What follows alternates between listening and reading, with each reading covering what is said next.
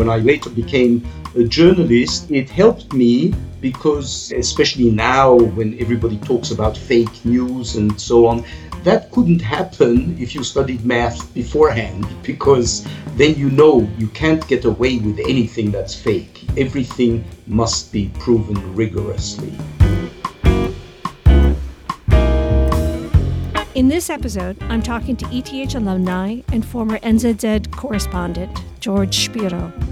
I'm Susan Kish, host of the We Are ETH podcast, telling the story of the alumni and friends of the ETH Zurich, the Swiss Federal Institute of Technology in Zurich. ETH regularly ranks amongst the top universities in the world with cutting-edge research, science, and people. The people who were there, the people who are there, and the people who will be there. And these are their stories. I'd love to start off just asking, how did you end up attending the ETH? I think you grew up in Switzerland, in Zug. And how did you decide to go to the ETH Zurich? I always loved mathematics in high school in Zug. So after I got my Matura, the high school diploma, there was no question that I wanted to study math, and there was no question whether I wanted to go to the ETH. It was the place to go. So that's where I went for the next 4 years. One of the quotes you said when we spoke earlier was that mathematics was appealing because it was so rigorous, required proofs. What were the main things you took away from studying mathematics and physics at the ETH? Yes, mainly mathematics, that you can't get away with anything by hand waving. In math, you really need a watertight proof for everything. And I think that's what I learned, apart from learning math and physics and all the theorems and natural laws. But that was a sort of Weltanschauung, the way you look at the world, that everything needs to be proven. And when I later became a journalist, it helped me because, especially now when everybody talks about fake news and so on, that couldn't happen if you studied math beforehand, because then you can't get away with anything that's fake. Everything must be proven rigorously. That's a lovely expression. You can't get away with hand waving. But after you studied mathematics, I think you went to Stanford to get an MBA. But how did you decide to switch from mathematics and physics to the world of business? Yes, I thought I wanted to become a businessman. After I finished studying math, I worked for a year in Paris, and then I went to get my MBA. More or less during my MBA, I decided that what I really wanted to do was to go into academics. I worked in the summer during the 2 MBA years. I worked for McKinsey, and after I got my MBA, I decided I wanted to get a PhD. I moved to Israel to get my PhD in mathematical economics at the Hebrew University, and I financed my life and my studies by working every year for 4 to 5 months with McKinsey in Zurich or in Düsseldorf. And later I took a year off to work for McKinsey in Israel, consulting for the Israel airline El Al. And what did you write your dissertation on from Hebrew University? Insurance. Excuse me? Really? Yes, I think the title was Risk Aversion and Insurance. Huh. Why do people insure their household, but at the same time they buy lottery tickets, which is a paradox, because on the one hand, you pay a premium to insure yourself. On the other hand, with lottery tickets, you're bound to lose money in the long term. So you buy risk by buying lottery tickets, and you buy security by insuring yourself. So that's a paradox. People are risk averse, they insure, but they are also risk seeking by going to casinos and gambling or buying lottery tickets. So that's in general what my thesis was about. And if I recall correctly, I think you have 71 paradoxes listed on your website, including my favorite, Buridan's donkey. Yes, okay. Why are you so interested in paradoxes, and can you tell us that story of Buridan's donkey? Buridan's donkey, he was very hungry, the donkey, or she, and there were two haystacks equally far, and the donkey couldn't decide which one to go to eat, so the donkey died in the middle. That's the paradox of Buridan's donkey. I'm very interested in paradoxes all over, in math, in philosophy, in linguistics, in law, politics, and I'm happy to say a book is coming out on paradoxes. It doesn't have a title yet, but it'll come out in 2023, published by Columbia University Press. Very, very cool. How many books have you written over your career, George? So far, 7. That takes a lot of discipline. But there's a transition there. You went from writing your dissertation, getting a PhD, being a part-time consultant, to flipping to be a journalist. How did that switch? That's not a logical switch, or not a standard switch is a better way to put it. There were a few years in between. 2 years I taught at Wharton at the University of Pennsylvania. Then I came back to the Hebrew University and I taught there mathematical economics and finance and decisions theory for 6 years. And then I switched. I loved academics, but what I like to do didn't fit with the plans of the department at the Hebrew University, because I used methodologies from physics applied to finance, like chaos theory and so on. And that didn't fit, so I didn't get tenure. And it so happened I was very lucky that the Neue Zürcher Zeitung had an opening for a correspondent. And so I became a newspaper correspondent for the next 30 years. So when you say they had an opening, that means you read it in the Sunday edition and you just sent in your resume? Or how did you actually get that job? Because usually they're not going to be looking for an academic to be a journalist. No, it wasn't quite like that. First of all, I've been a reader of the Neue Zürcher Zeitung forever, and my father used to be a reader of the Neue Zürcher Zeitung for many, many years. I remember when we were living in Vienna, we got the paper 3 times a day. I was very familiar with the Neue Zürcher Zeitung. I knew some of the people there. There was an opening that I knew of, that it was going to happen, so I applied, and that's how I got into it. Now, not all of our listeners may know the NZZ, or the Neue Zürcher Zeitung. Can you tell us a little bit about what it is and why you considered it so important? It's one of the oldest papers in the world. It was founded in 1780. We wrote about the French Revolution. You're kidding. That was breaking news at the time. I can imagine. It is a very serious newspaper. First of all, at the time, foreign news, the first pages were all world news, not local news. So it was internationally important as a paper. Henry Kissinger read it all the time. Also, let's say it has a science part, which is very serious, and I loved it. And that's what also, I wasn't just a political correspondent, I got to write a monthly column about mathematics. Oh, that's cool. Before we go off the NZZ, what kind of stuff would you cover, and how would you make mathematics popular or appealing to a more popular audience? What did you find in mathematics that would resonate with the audience to the NZZ? There's a lot of things in math that's interesting. First of all, there are the things that concern us all, let's say cryptography. So if there was a breakthrough in cryptography, I would write about it. I'd write about the people behind the mathematics. Strangely enough, there are many things one can write about mathematics. There are some things you can't write about because they are too technical. But the Neue Zürcher Zeitung never tried to dumb down things. We always tried to write on a high level. but make it understandable for the general public.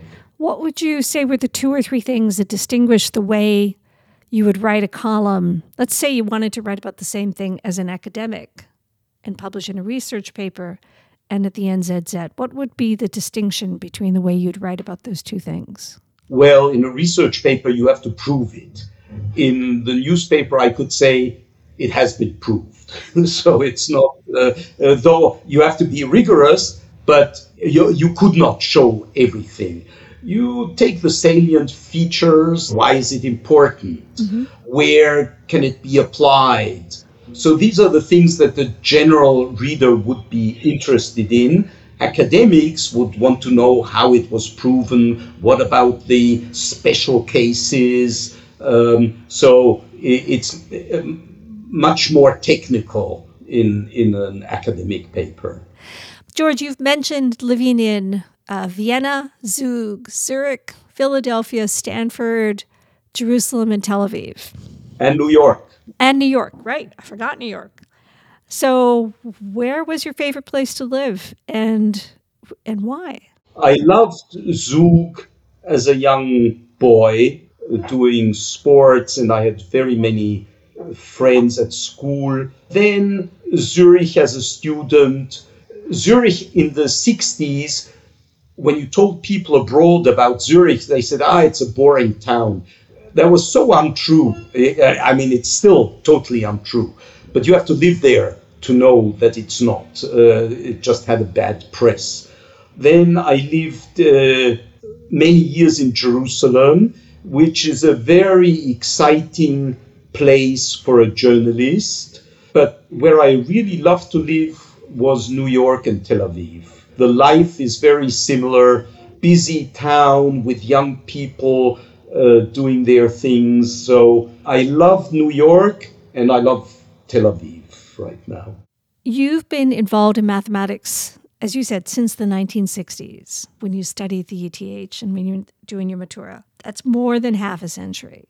Where is mathematics going? Will it still be as critical as it was when you decided to study it in the 60s? Absolutely, absolutely. I can tell you one thing I regret about my studies is at the time there was something called Datenverarbeitung. What does that mean? It means data processing. It was the heyday of computer science. And I myself and some of my friends, we sort of looked down on data processing. It was too applied. We wanted to do pure mathematics. And I very much regretted that I didn't follow up on that because the ETH had the pioneers of computer science. And they still do. But I mean, in the 60s, in the late 60s, computer science didn't yet exist really. That's why it was part of mathematics, but it was applied mathematics. We sort of didn't accept that as the pure things that we should be studying. So nowadays, where's mathematics going? Well, everybody's becoming very specialized. You can't know all of mathematics anymore.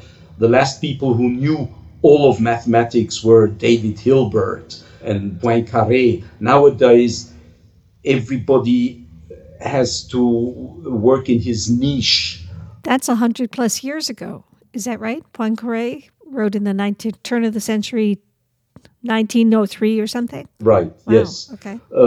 So they still had a grasp of all of mathematics. Now mathematics is so specialized that people write papers that maybe only a dozen colleagues all over the world really understand. But they prove the things that then can be used to prove other things that are important. So it's becoming very specialized, very technical. And of course, computer science has come on its own. When you are looking at how you spend your time and what you write about, do you still love maths? Do you still see it as important? Is it a component of, for example, the books that you write? Yes, of course. But lately I haven't written about the mathematical theorem. My first books were about theorems, how they were proven over 100 or 300 years. So the last book I wrote was about random numbers. Random numbers is something that seems very strange. It's like tossing a coin and you have either tails or heads, or throwing a die and you get a number between 1 and 6. That's a random number. But random numbers are actually a huge field in computer science, because one needs millions of random numbers to do simulations, sophisticated simulations in engineering, in science, in building airplanes.